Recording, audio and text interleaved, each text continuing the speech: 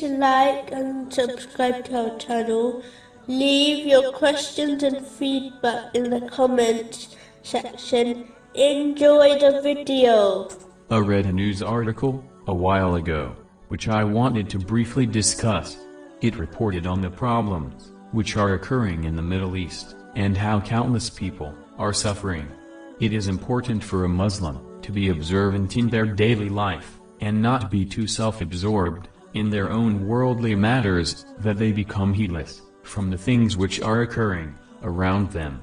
This is an important quality to possess, as it is an excellent way to strengthen one's faith, which in turn helps one to remain obedient to Allah, the Exalted, at all times.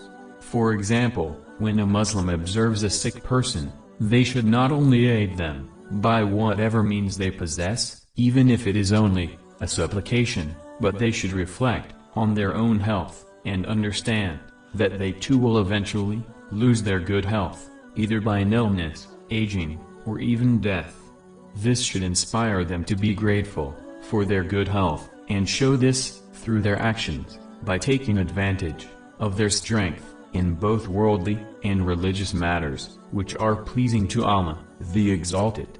When they observe the death of a rich person, they should not only feel sad for the deceased and their family, but realize that one day, which is unknown to them, they will die also.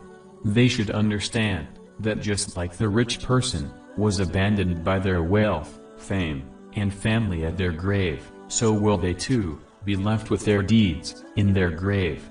This will encourage them to prepare for their grave and the hereafter.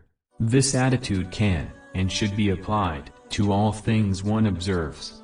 A Muslim should learn a lesson from everything around them, which has been advised in the Holy Quran, chapter 3, verse 190. Indeed, in the creation of the heavens and the earth, and the alternation of the night and the day, are signs for those of understanding. Those who behave in this manner will strengthen their faith on a daily basis, whereas those who too self-absorbed in their worldly life will remain heedless, which can lead them to their destruction.